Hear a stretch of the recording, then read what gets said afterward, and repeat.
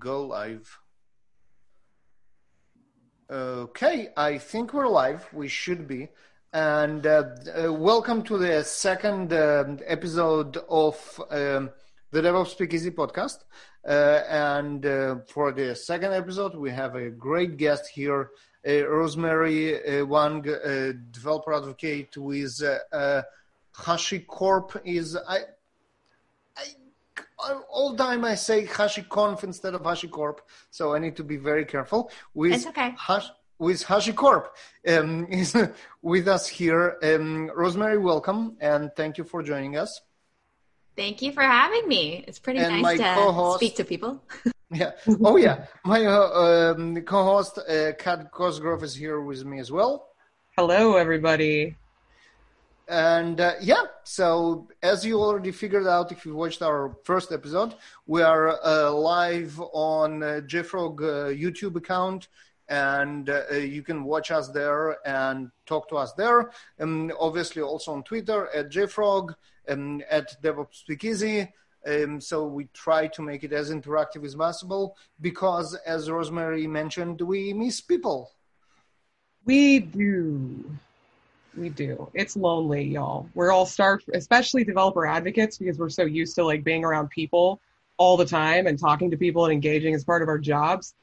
Check on your extroverted friends. They're not okay. Yes. All right, Rosemary, tell us a little bit about yourself. Sure. So I've been with HashiCorp for the past year, except I was using HashiCorp tools before that. I had the illustrious role of being a DevOps engineer for a good amount of time. Right. But I still don't actually know what that means. Fun fact. First tackles are already up. He's mad. I know. I don't actually remember really what the definition was at the time. I remember being very confused. I remember doing a lot of different things, wearing a lot of different hats. And then over time, I started doing more public cloud automation, public cloud work, applying infrastructure as code principles to delivering a lot of interesting things. And so I kind of traversed my way from DevOps engineer to a consultant and now to a developer advocate. That's cool. HashiCorp.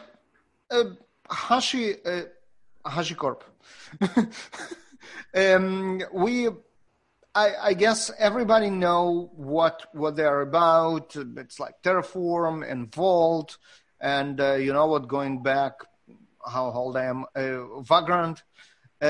What is this company about? What's their mission? What's the focus? What are we talking about? Yeah, so a lot of the tools in the Hashi stack were really focused on data center automation and solving problems that developers or engineers had with data centers in particular. So when it started with Vagrant, it was like, oh, well, development machines weren't consistent. They weren't easy to come by. For me personally, when I was working on testing network switches, for example, I would use Vagrant to spin up a virtual switch and run tests on it, which was a lot easier than finding an appliance somewhere, wherever anybody could find a switch. And so HashiCorp has this tool set, first and foremost open source, but the second piece is focused on automating the data center and operating in a sense that gives people the ease of use and sort of lowers the barrier to entry to get started. We in JFrog, we used Vagrant back in 2012. Yeah. And, you don't know what the IoT team was doing then, because we were leaning on Vagrant pretty heavily when I was an engineer on the IoT team, because we didn't have Linux machines for our actual development boxes, so we were using Vagrant for that. That's really cool. Great. And do you still use it for IoT, or is it's not as frequent now? I'm not an engineer on that team anymore. I'm a developer advocate here now, but if I was doing that kind of development again and I didn't have access to an actual Linux desktop, then yeah, I would still just use Vagrant, I think. I would say that Docker pretty much killed Vagrant, didn't it? That sounds really funny. Kinda. Yeah. Kinda. Right? Because that's the whole idea of Docker, right? You have your development machine you just ship it to production. So you don't really need, and now when Docker works with every operating system, it's kind of, Vagrant is redundant, but I love how Hashi kind of reinvented itself and came up with another product, not less, but even more popular. And I'm obviously talking about Terraform. What's Terraform niche and how it managed to escape the fate of Vagrant, VMware, and everybody else who got disrupted by Docker? That's a good question. I think that Terraform itself was built to extend to other providers and other different kinds of infrastructure. I think that Vagrant still has its place. A lot of people still use it, but it's for really specific things that they're looking for in the virtual machine space, right? With Terraform, the way that the project grew was that people wanted it to see it for Oracle. They wanted to see it for JFrog even. They wanted to see it maybe for even blogs or Google Translate. So people just really wanted to use the same patterns, which very simple pattern, plan and apply to a lot of different things. And it organically grew beyond the main cloud providers, beyond even a data center.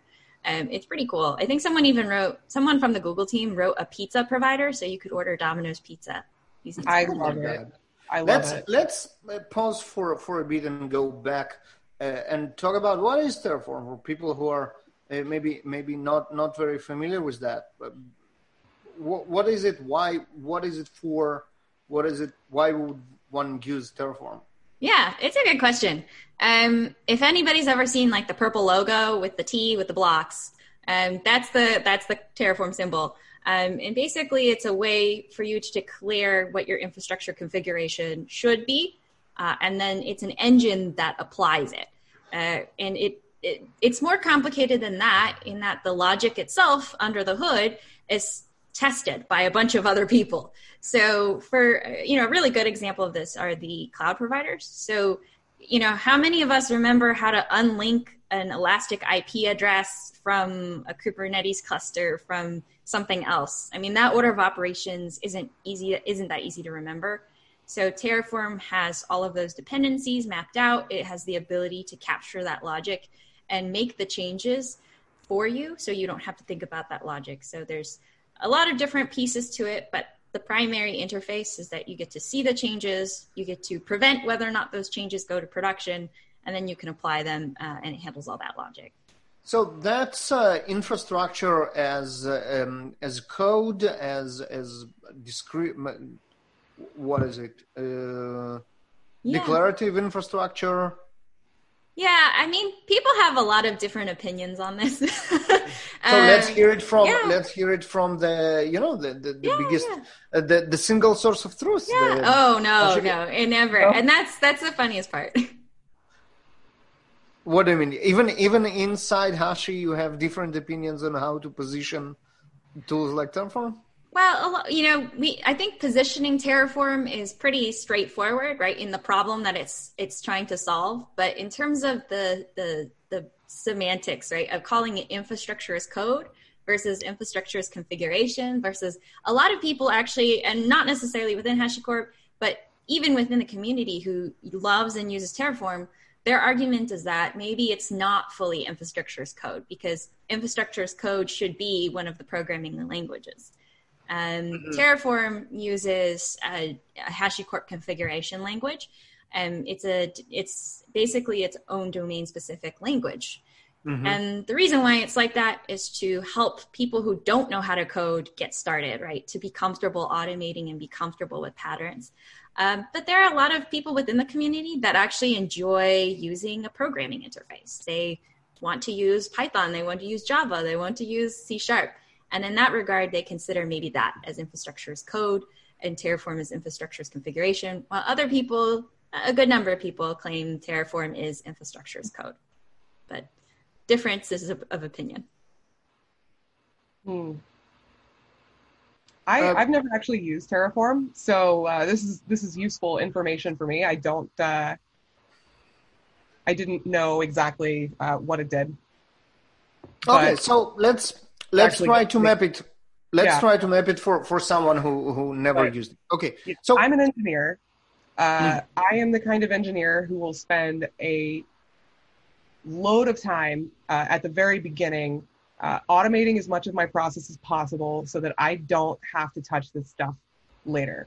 I'm also primarily a Python engineer, and I really love Python. Like, I enjoy an opportunity to write Python. It's not a chore for me.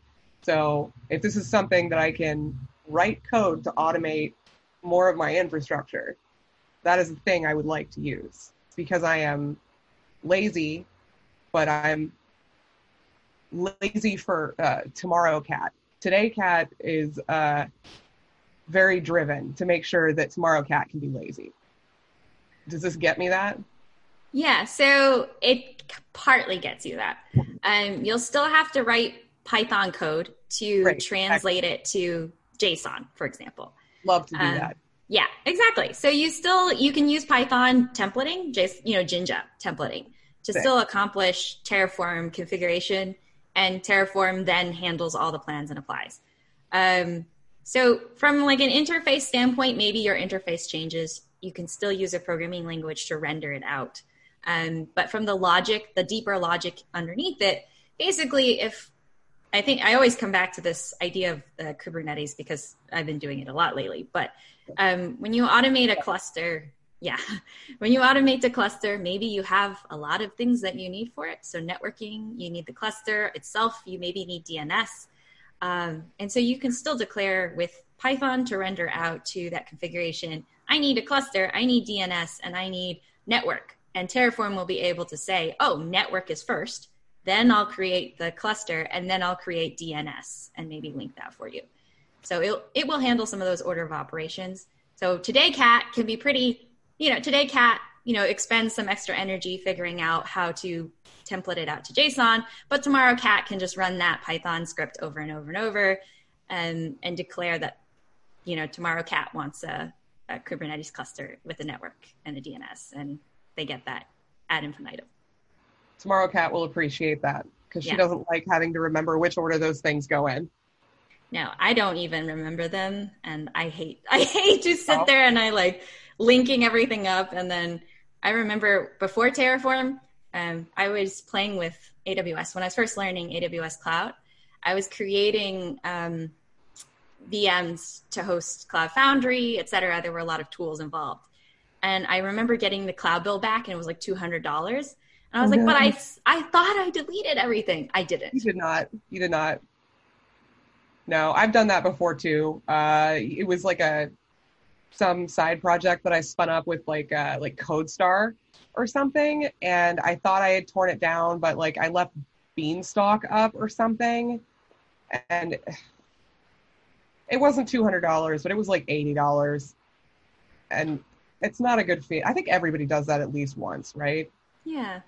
Everybody's left some shit running on AWS. I think at least Amazon are quite forgiving for this type of mistakes, and you can write to their support and say, hey, look, I left it on by mistake. You've seen I didn't touch it, and then they just, I think, forgive the. Yeah, they do. Yeah. So that's kind of a tip that if you did that, just don't go ahead and pay it, but try to reason with Amazon support. You might get some of it slashed. But it's not a good way of operating, forgetting stuff and then begging the provider to forgive you. So another thing is that actually because those templates are unified, you can get, or universal, you can get the same behavior on different providers of the infrastructure using the same Terraform templates. And that's where the question actually comes in the most, right? Everybody's like, oh, so that means Terraform gives me a common data model across multiple cloud providers. The answer is no. The answer is sorry, no. And it's a couple of reasons, right? Under the hood, if we actually look at all of the internals, what happens is that per cloud provider, it's different code. What it's doing is referencing the cloud provider's API usually. And when the API does not have a common data model with the other APIs, it's really hard to basically create something that's giving a common model, right? So just because you say a load balancer in AWS doesn't mean that it means it's a load balancer equivalent in Azure. You have to write the similar configuration for Azure with Azure parameters and Azure requirements. But the reason why people enjoy it is that they can at the very least, have a similar common syntax or language or approach to how they configure the resources, right? So you can say, here's an Azure load balancer, here's an AWS load balancer, and you can create them side by side. Okay, well, that's still pretty low effort.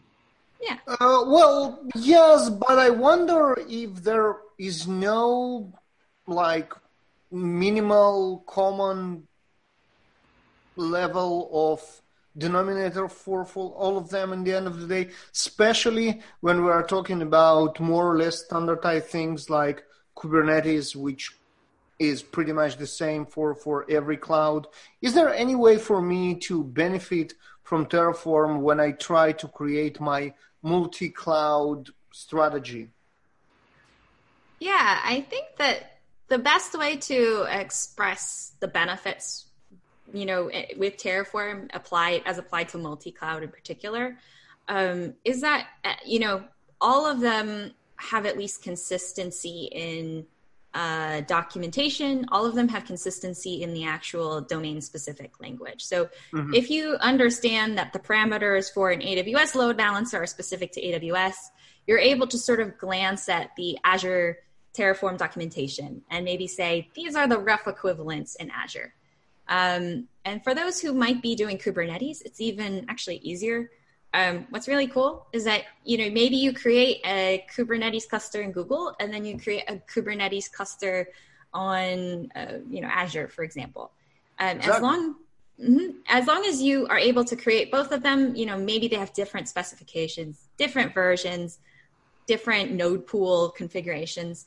At the end of the day, to deploy the application, you can still pull those same outputs, right? So you'll still always get a Kubernetes cluster certificate. You'll still always get a Kubernetes, host endpoint.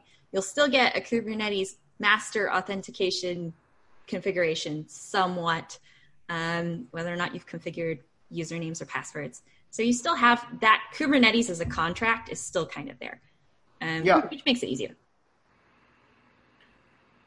That sounds really neat. I'm going to mess with that after this podcast because that sounds really fun. Sounds, I really like getting into the weeds on configuration, stuff like that. It's fun for me, especially if you have good documentation. Do you have good documentation? Yeah, I'm actually pretty happy. Yeah, I'm surprised. The documentation for Terraform is really well maintained, which I'm very surprised about at times because it could be a lot of providers. It's like 200 of them. So outside of AWS, Google, and Azure, there are a lot of other providers and they all have their resources documented. It's pretty cool. Interesting. And what I wanted to talk about is a little bit about relationship between JFrog and Terraform. And that's interesting because we have a lot of points of interaction. First of all, is for example, JFrog Artifactory one of the resources that can be configured with Terraform? I have to actually look that up because unless you, I think that might be a leading question, in which case it might be yes. Yes. It was a leading question, and the answer is yes. All right. Yeah, exactly. All right. And can't have all of them memorized. Yeah. Well, but at least the important ones, JFrog Artifactory. Come on. So, okay. What other type of infrastructure can we automate using Terraform? Setting up using Terraform. What else is kind of people usually do? So we spoke about obviously Kubernetes cluster. What else? What else is kind of used? Yeah, there are a number of observability tools that allow you to configure them with Terraform, for example. So New Relic, Datadog, repository, various version control systems. So GitHub, GitLab. There are also some other ones, like even 1Password. A community member actually developed a 1Password provider, so you can configure your own 1Password with Terraform. There are also the providers for each and every one of the HashiCorp tools, including Consul and Vault. That I've developed a provider for blogs, for example, for like publishing blogs to Medium. Currently, it's interesting, and it's a way to just sort of have immutable blogs. I write them in Markdown, and then I have Terraform plan and apply, and it applies it to Medium as a draft, for example. You can also do it with Google Translate, which I also wrote just as a example. So there are a lot of different ways that you could use Terraform even outside of infrastructure configuration. Interesting, very cool. And those pieces of configuration, what artifacts they end up in? I mean, how do I share those? So you wrote something for posting blog posts on Medium. I want to use it. How do we reuse? Yeah. So every provider, so there's a plugin SDK, and the SDK helps facilitate development of providers. And providers are what are really valuable in Terraform. If you just use Terraform by itself without downloading any of the plugins, like AWS, Google, Kubernetes, JFrog even, it's really not that much. There's not much you can do with it. I hate to say it, but there's not that much you can do with just, the engine itself. So the reason why it leads up to this is that Terraform Core, when you go to HashiCorp and you download Terraform, that's a gRPC client. When you install that, it's ready to consume protocols from a gRPC server, and the plugins are the gRPC server. So they themselves are actually binaries. They're artifacts that you can put on, an artifact repository, or even in JFrog. You can put them in Git. You can put them anywhere you want to. The idea is that you can distribute them and you reuse them. All that logic is bundled into this binary. Yeah. And so when we're talking about sharing those, this is what is called like a Terraform module, and it's served from Terraform registry. Do I use the terminology correctly? Yeah, this is where this is confusing. There are a couple of components in Terraform that go into a registry. And so there's two things that you can actually host, two subsets of things. The first thing is a provider. So a provider is that binary. It contains the logic for orchestration against some API somewhere, a target API. Then there's the modules themselves, which you brought up. Modules are actually bundles of Terraform configuration. So let's say, I wanted to create a GitHub organization, and I want a standard template for how to do it every time. So I take that, I put it into a bundle, which is a module, and I can distribute that to someone else to create new Terraform configurations and create their own GitHub organizations based on the subset of Terraform files. So providers are, let's say, Golang compiled binaries, while the modules themselves are Terraform configuration files. So, okay. So, and providers are just shared like by using like a normal, any mean of sharing, HTTP server, JFrog Artifactory generic repository, or just place that you can get them from, while modules have a requirement for an API and registry and all this stuff. Yep, exactly. Yeah, I got confused by that, but no, it is very confusing because actually I think it's all one registry now. What they call it under a registry now. So provider registry and module registry are all funneled into one general registry. Everything there. And from what I know, Terraform registry implementation is on our roadmap as well. So I hope soon Artifactory will be able to serve as Terraform registry as well, serving modules, because providers can be just shared now for a generic repository. There is but I think it is important though, right? JFrog is, when I used it, it was for, let's say, managed RPMs, right? So one of the big pieces was like, if you're in an environment highly regulated, air-gapped, you're only allowing secure packages that have been pre-scanned and hosted and vetted, right? You would put it somewhere and you would make sure that no one is using the publicly available, binaries or RPMs. It's the same concept with Terraform providers, for example. You may not, want to use the publicly available latest bleeding edge version of a provider. You might want to scan it first. Right. Absolutely. That makes that's the reason why we do what we do, and that's the reason why JFrog Artifactory exists, among others. So absolutely. Having all your dependencies in one place, one centralized repository that you control is highly important. And I know that a lot of people are waiting for us to implement the Terraform registry APIs. And I hope that will be done soon, and we will be able to add this to the list of whatever 20, 30 package types that we have. 28 now? 28, right? I think everybody counted differently, because what you need to do in order to know exactly is to do a joint set between those which is available as local repositories, remote repositories, and virtual repositories, because they are not all the same. Right, so, and then generic count? But it's a lot. Generic? I would count generic, I think. The generic repo type. Do we count that as one of the... Yeah, of course we count it. Obviously we count it, yeah. Right. So there's disagreement at JFrog about how many artifact repository types we support, and HashiCorp can't agree on whether Terraform is infrastructure as code or not. No. Okay. So let's switch gears to other stuff that Hashi does, which is not necessarily Terraform. I think Terraform is the most popular tool at the moment, so this is kind of, we started with that. But I think that the second big, huge highlight for Hashi is the Vault. Yeah. Correct me if I'm wrong. That's and that's because it solves a very, very common and very powerful problem of storing secrets.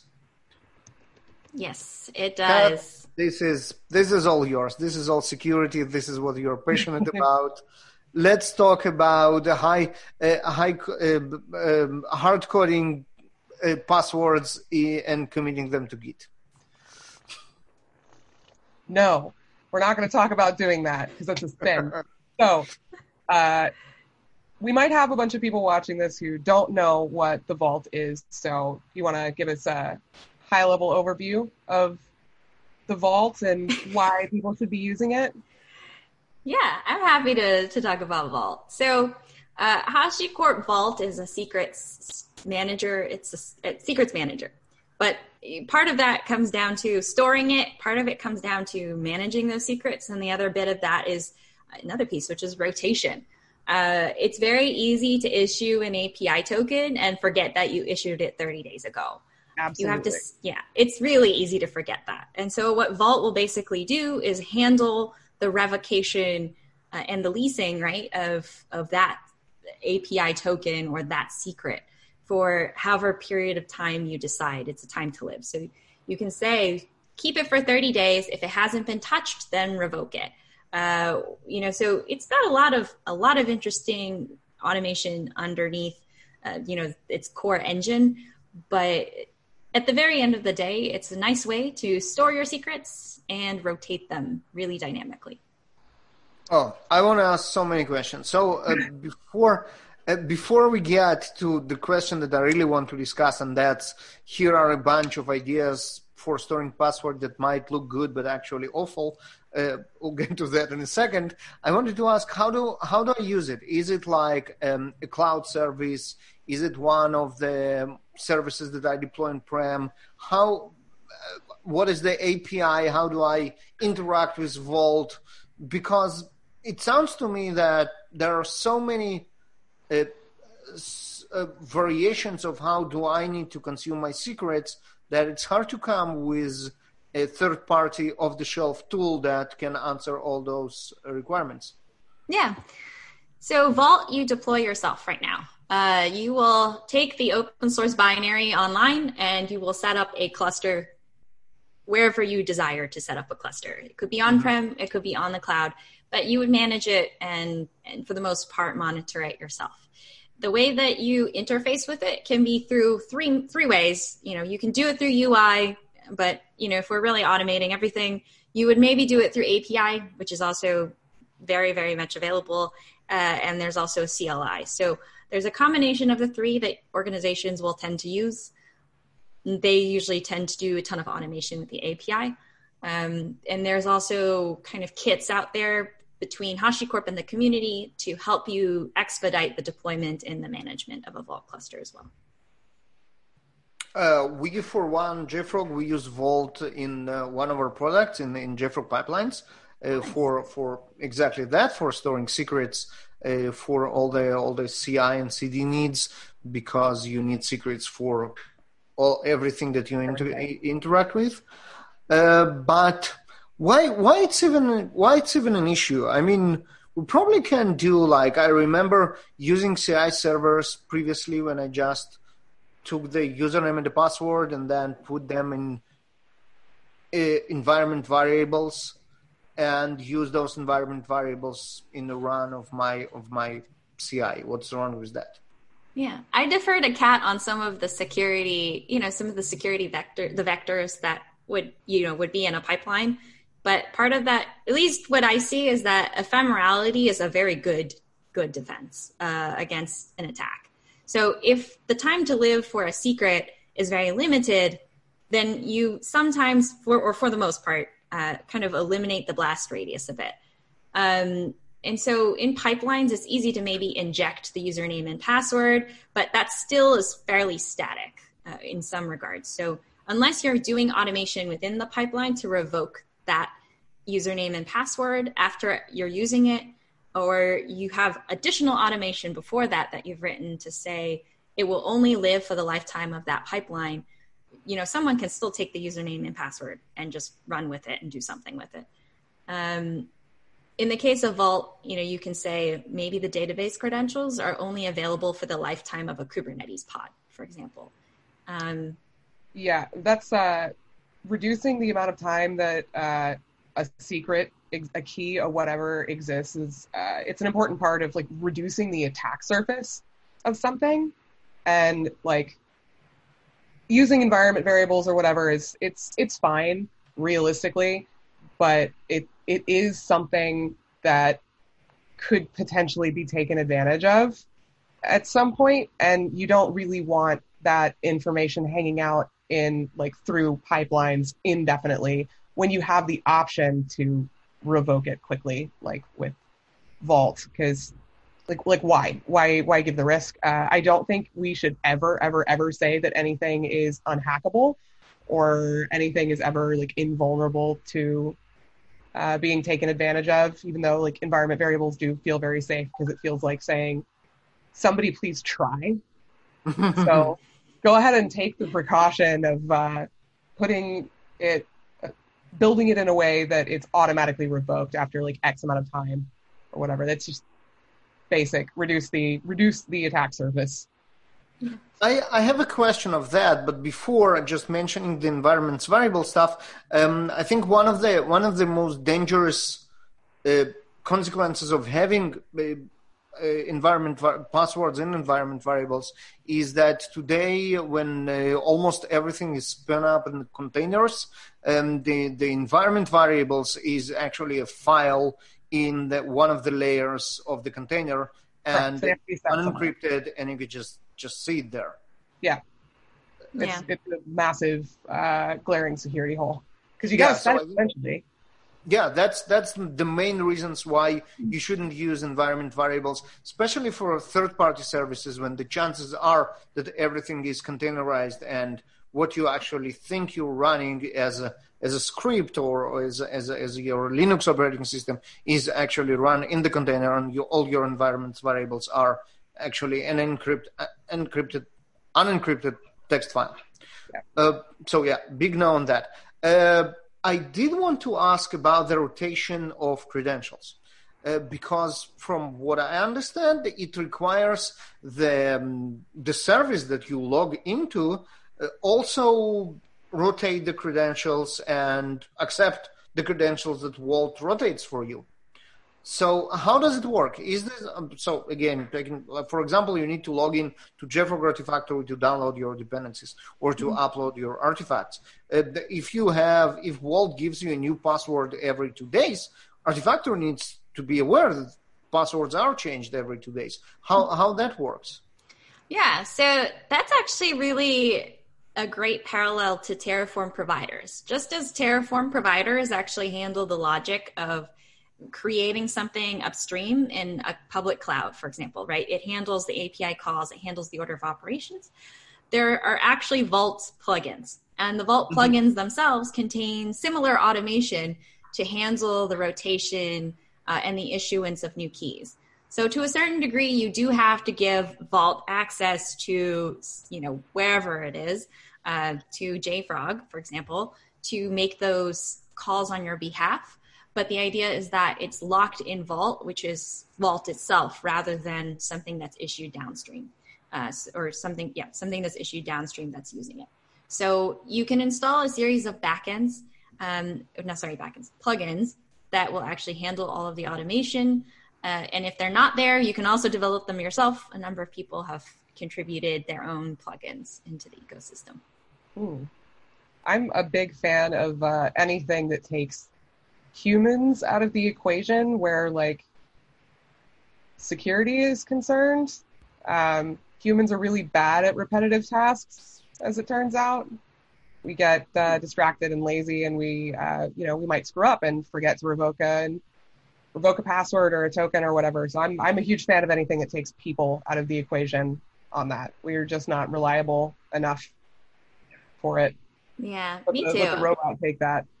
Yeah, I even forget which API tokens that I get issued somehow. I don't know, I don't remember them, and then I'll just end up reissuing myself them anyway, because I just don't remember where I stored them or what it's being used for. So, and then all my pipelines break, but that's the way it works. We do what we can. Yeah. Interesting. Okay, I think I got the idea. So in order for Vault to work with some third-party service to rotate the keys, it actually needs this plugin that knows which APIs to invoke on those third-party service to actually change the password. And once in a while, based on your configuration, it will do the API call, it will refresh the passwords or the keys, and then actually start serving them instead. Yep, that is correct. Nice. Cool. And actually, in terms of knowing those passwords and having all this as one centralized place, it obviously provides you the convenience and some kind of security, but it also exposes this place as a single, target of attack. If I hack into Vault, I know everything. How do we go about that? Yeah, so the important part is access control in Vault. Vault in itself has a root token, which gives you access to everything. So don't have a root token. There's a big write-up of things you should do for Vault in production, and the big one, of course, is don't have a root token unless you really, really need it. And you can also rotate the root token as long as you have a set of keys, right? So there are a couple ways that it's mitigated within Vault, but the best practice is to make sure you have access control. Don't let some Vault user have access to every secret. If possible, give them access to the minimum number of secrets that they need, or even better, a one-to-one relationship with the secret. Especially if they're automation service accounts, most likely they'll maybe need one or two sets of secrets. They're not going to need, the broad spectrum of them. And you can actually use some other policies to check whether or not they conform to the the sort of the source. So you can say, all right, I'll only allow someone access to this Postgres/DB username, but I won't let them have access to DB passwords, something like that. So those are the two simple ways in which it mitigates it. The other interesting one, which I personally like to mention, just because it's really fun, it's a fun analogy, is Vault, when you start it or when you restart it, in order to prevent people from basically breaking into Vault, right, you have to decrypt the store. And so in order to decrypt it, there's a set of keys that you get called unsealed keys. And they're a bit like the nuclear codes. You have to have like a certain number of them to unseal said vault and to get to the secrets. Yeah.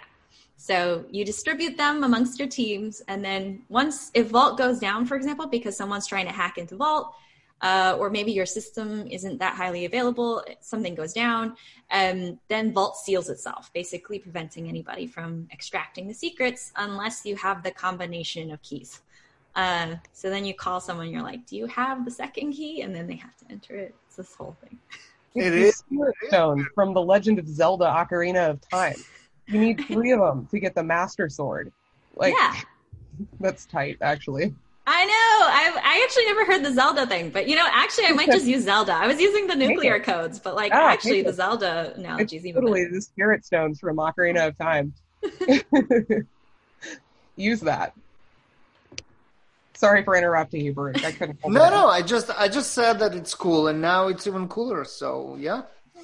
If I can find a way to cram some fantasy or video game reference in there, I'm going to do it. Okay, here you go. You just got it. Perfect. Okay, that makes sense, and I think we kind of cracked the mystery of Vault. Let's move to the next one by, I would say, my personal rating of popularity that you can confirm or not. The next one will be Consul. I can't tell you if it's more or less popular, but we'll go to Consul because it's also pretty fun. I have a soft spot for Consul. All right. So what is Consul? I think it used to be something, and now it's something completely different. Yeah, it's a little confusing. I acknowledge it's a bit confusing. So Consul, I think, is more generally for service networking, and it's really interesting because it evolved over the years, right? It was, in some ways, it sort of was so powerful it could do a lot of things, and people were using a lot of interesting things for it. And so, but at its core, what it really solves the problem of is service networking in particular. So if, let's say, you need to discover services, Consul's really easy to put together to discover and register some of the services you have in your environment.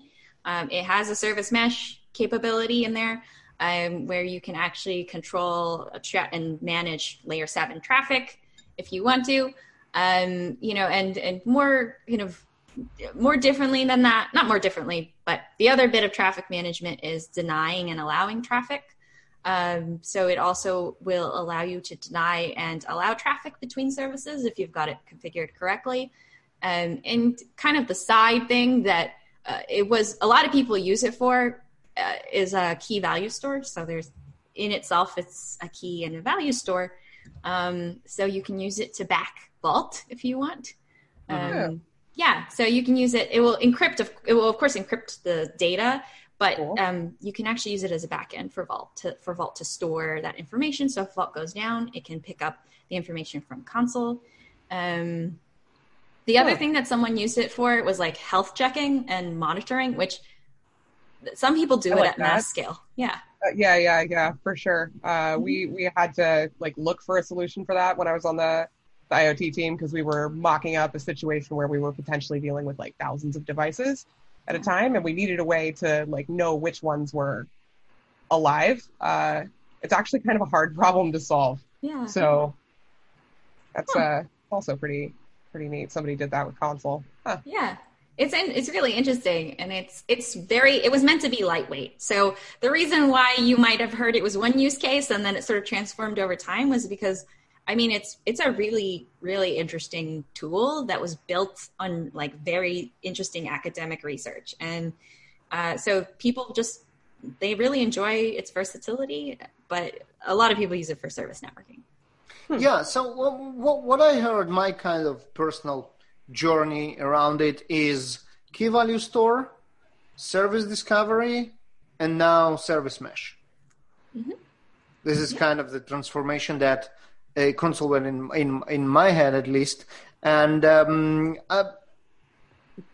the service mesh thing, we just did the podcast a couple of hours ago with Anton Weiss, who really thinks that service mesh is one of the most important concepts in today's world with microservices and Kubernetes, because it kind of allows you to manage the complexity of the microservices by sitting on this orchestrator of who speaks to whom and why. Is it really the biggest use case today, and how it's different from other service meshes like Istio, for example? So I will say that service mesh is really fascinating as a solution to sort of the microservices problem, but interestingly to kind of edge devices in general. Our traditional network model doesn't fit right in either of those architectures. The era of like doing layer 3, layer 4 firewall configuration doesn't fit that space. It just changes too quickly. It changes, it's the registration of instances and where they are is just too much for a firewall or any traditional network device or even a virtual device to keep up with it. So in some ways, service mesh, I think it's a nice solution to the problem. The other bit of it that I think that Istio, for the most part, was really well applied in the Kubernetes space. But some of the other problems, the bigger problems, right, the things that may not be fully solved are outside of the Kubernetes space. And those are like the mainframes. Those might be edge devices that aren't Kubernetes, part of Kubernetes clusters. And so the neat part about Consul, which I personally like using it for, is putting it on these interesting devices that aren't really Kubernetes related, and allowing them to sort of join the conversation of the mesh, right? So if you have a mesh on Kubernetes, you actually can, with Consul, you can take some of the other ones that aren't going to be in Kubernetes and join the conversation of it. So you get a single point of control across all of it. It's useful for like legacy migrations, for example. So if you expect to migrate very slowly from a data center to Kubernetes or to a new architecture, it's neat to use a service mesh to be able to fine tune some of those parameters for you. So it kind of takes the service mesh out of this Kubernetes niche and applies it to broader scope of devices. Another interesting use case that goes through my mind now is the edge computing, fog computing, IoT, call it whatever you like. How about those? Yeah, so it's really funny because I want to see more of that. I want to see more of like the service mesh examples to talk about the problems in that space. Some people have used, Consul and Nomad, Consul, HashiCorp Consul, and its orchestrator Nomad to sort of address some of the problems in edge computing. What's really cool, and I'm really looking forward to it, is the potential to apply it. Envoy, I think Envoy has like a mobile proxy now that's in development, and it'd be really interesting to see how this works on like mobile devices or some of the other interesting devices that are out there. But we have run Consul on Raspberry Pis before, and it runs just fine. It's a small binary, so. Yeah, like speaking from experience, getting Kubernetes to run on edge devices can be really, really, really hard. So an opportunity for them to be like part of the devices, to be part of the network, and not necessarily need to like force Kubernetes into it is, I think that's really valuable. We did manage to get Kubernetes to run on Raspberry Pis or on like embedded Linux devices, but we had to use K3s to do it. Like it is a real pain to get actual Kubernetes involved with the edge. They're just too low memory. So I think that's a viable use case for Consul, honestly. Yeah, me too. And I hope to see, more people exploring it, and we're definitely looking at it. We're looking at some of the possibilities. But part of this is like, even articulating the concept of a service mesh has been very difficult. Yeah. It's very abstract for, to tell someone like, okay, a service mesh, what is it? How is it? What problem does it solve?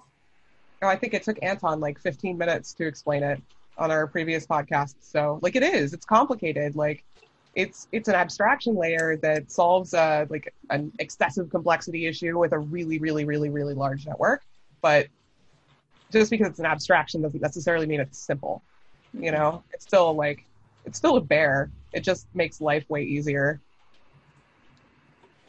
Hey, talking about edge devices and how standard meshes work or don't work with them, and do we really need to try and squeeze Kubernetes on them?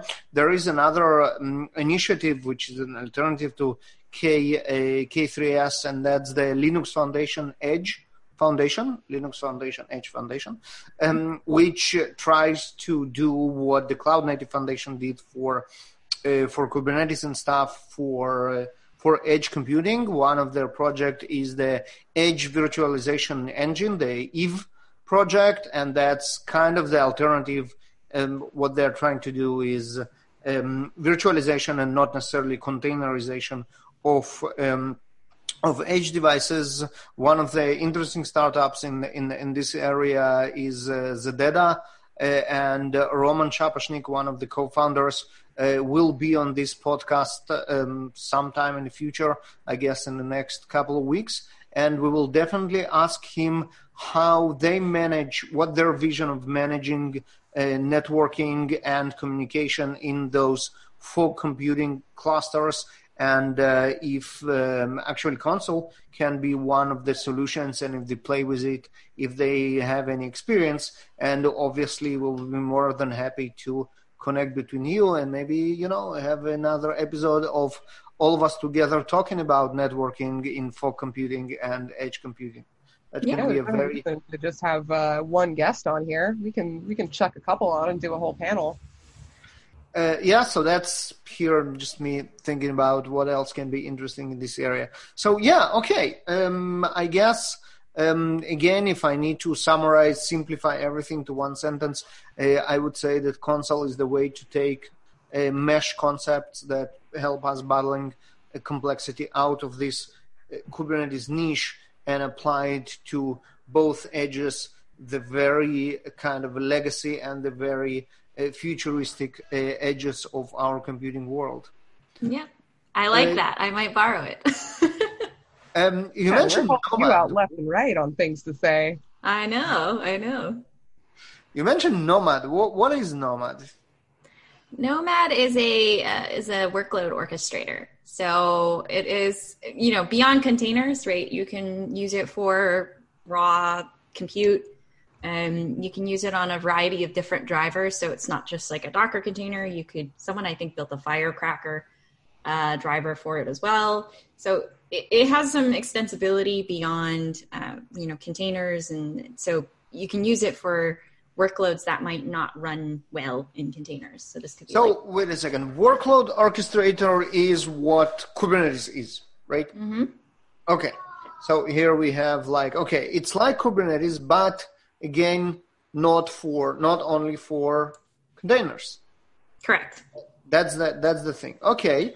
And what can how does it look like? What can I orchestrate? What people use it for? So the common one that actually works out, a lot of people use Nomad for batching, like for batch jobs that they can't put in containers because the systems themselves are not, they're not container amenable systems, if that makes sense. So they'll use it for some really heavy batch work where you have to scale up really quickly and then you have to scale down really quickly.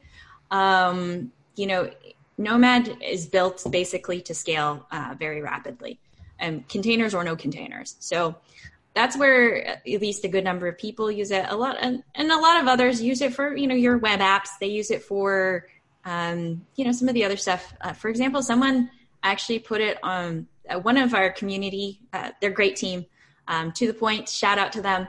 They created a keyboard wall. So they attached a keyboard, a colorful LED keyboard that they can control to Raspberry Pis, and the Raspberry Pis were part of a Nomad cluster, and they could control and make the keyboard wall dance, with different, choreography to the music, and light up and flash in different ways. There's a video on that somewhere on YouTube. They build that for Logitech? I don't know if they built it for Logitech. I know that the poor team actually took apart, disassembled it, and then drove it to Amsterdam last year for HashiConf EU, and then drove it back.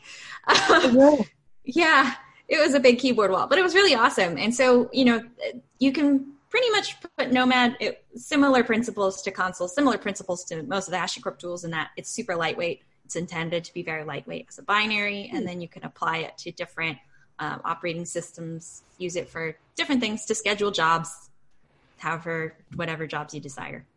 That's a really fun application of it. Mm-hmm. How does this scheduling look like? What is the kind of look and feel of this tool? How do I? So it uses it's a similar configuration language to Terraform. So it all boils down to HashiCorp configuration language, which is that kind of domain-specific language. But this configuration language can be extended to other declarations beyond Terraform. So HashiCorp configuration language, the schema itself, right, generally looks similar to what you would expect with most container or even general or workload orchestrators. What's the name of the job? How many resources do you intend to allocate with it?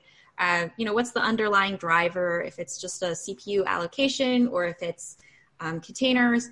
So the schema in itself, you declare it, you apply it to Nomad. There are also, similar to Kubernetes annotations and other metadata. There's also, kind of blue-green. You can do different manipulations of that, versioning, et cetera. So it is fairly similar in terms of the language of the capability.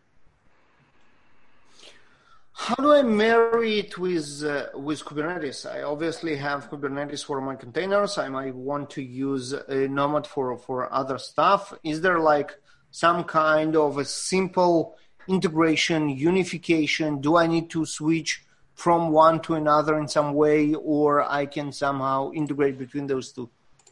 So the integration point actually is either you run one on the other or the other on the one. It's a very meta thing, but you can either run Kubernetes on Nomad or run Nomad on Kubernetes. And better. It's a little confusing. But the reason why you might want to do one or the other is maybe you have an application team or product team that is very Kubernetes focused. You can still have the operations and management of the Kubernetes cluster resources with Nomad, and therefore you would run Kubernetes on Nomad, and then you would have other Nomad declarations for other jobs that are not related to Kubernetes. Or you can run Nomad on Kubernetes for, for some other application. That one I haven't actually heard, but I have heard people run Kubernetes on Nomad. It's doable in theory, but you're not sure what the use case is there? Yeah, I'm really not sure what the use case is. Although Kelsey Hightower actually has, he has HashiNetties, which is HashiCorp's tools on Kubernetes. So I think he actually has a Nomad on Kubernetes, tutorial and walkthrough. We'll have to get him on here and see if he wants to explain why. Yeah, exactly. I think it's, I think the idea is that maybe you want to be using native HashiCorp tooling. If you want native integrations with Consul, native integrations with Vault. Not to say Vault and Consul don't have integrations with Kubernetes. They do. But if you want to maybe have a similar approach and you want to have consistency across how you interface with the stack, Nomad and Consul and Vault have all the first-class integrations together. So there's a possibility of someone running Nomad on Kubernetes. It's Kubernetes all the way down. Yeah, exactly. Could just be. It makes sense. Tell me, before we wrap up, and this is more related to our developer relations work. I guess I don't know if HashiConf was planned, and probably not going to happen now, at least in its physical form. What's going on with Hashi events? Where people now can go if they want to learn more, if they want to, talk to you guys. What's going on now? Yeah, so we are going HashiConf digital. If you go to hashiconf.com/digital, it outlines that we've gone digital for the Australia and for EU conferences. We'll still be focused around contributors and community members from those regions who are amazing, and we should feature them. And it gives us a lot of great possibilities to actually interact with the community. I believe we're still going to have training days, so you'll still be able to have the opportunity to train on tools and understand what's going on, and hopefully we get some more participation. But both of them have gone digital. In this, you don't know what's going to happen. Hopefully HashiConf US happens in October, but at this point, it's hard to say.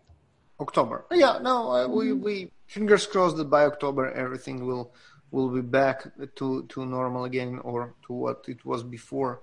Yeah. What about JFrog's conference? We're working on working on an answer to virus appropriate response. Hopefully, we will announce soon what's going on with it, and whatever it will be, all our team and obviously Kat and I will be more than happy to collaborate with you, Rosemary, and doing fun stuff. In whatever format will it be. I hope this podcast is only the beginning of a wonderful friendship, and I hope we'll have an opportunity to do more, both in terms of this very podcast. As I mentioned, I already have a couple of ideas to invite you to more episodes, but also stuff like maybe webinar, because the stories of JFrog and Hashi are amazingly aligned. We kind of integrate in all the right points without stepping on each other's toes. So there is a lot of great potential for doing fun stuff together. And hopefully, when we are back on our conferences circle, I hope we will have the opportunity to do a couple of joint talks and providing more value with that as well. Yeah. And if there's anything that the JFrog community wants to see in terms of specific content, etc., let me know. Happy to work on it, and we can maybe build something. Yeah, let's just collaborate on some stuff. Yeah, I'm sure there's some dope demos we can build together. Oh yeah. I mean, a lot of dope demos. My head is exploding of all the ideas that I have as a result of this conversation. With that, Rosemary, thank you very much for coming to the DevOps Speakeasy podcast. Thank you. Thank you for having me. It's been a pleasure. Yeah, now it's time for Twitter ads. This is why we're here. So where we go to follow you on Twitter? You can follow me at, it's the first letter of the following phrase, Jack of all trades, master of none, and then there's a 08 at the end. So it's JOATMON08. And that's where you'll find me on Twitter and GitHub. Cool. We will have it written for everybody who are confused right now in the show notes, so no worry about that. That will be easy. Also, all the Twitter announcement that we did already contain, obviously, your Twitter handle, so it's very easy to find you and follow you on Twitter. Kat, it's your turn now. What is your smart Twitter handle? My smart Twitter handle is Dixie, and then the number 3 flatline, Dixie3 flatline. So far, only one person has noticed what that is from and actually said something about it. So if you know what that is a reference to, let me know, and you will get one socially distanced appropriate internet high five. We can think about maybe a prize for figuring out what it is. I could also possibly give you a t-shirt and some stickers. Here you go. We have new T-shirts coming out soon, and I can give you. They're already out. We would be spraying them all over in the conferences, but no. Social distancing. From, and you'll get a T-shirt. That's for sure. And my boring Twitter handle is @jbaruch, JBARUCH. So with that, thank you very much, Rosemary. Thank you very much, Kat. And we'll see you in the next episode somewhere early next week. Monday. Yeah, Monday. We have Sasha Rosenbaum from GitHub coming up on Monday, which is pretty exciting and cool. So join that as well. And at JFrog, this is where, JFrog YouTube channel, this is where it's live. At DevOps Speakeasy, that's where it's tweeted. And we're working on uploading those podcasts to every possible podcast platform in the world. And this is coming as well. Thank you very much again, and bye-bye. Okay, stop recording.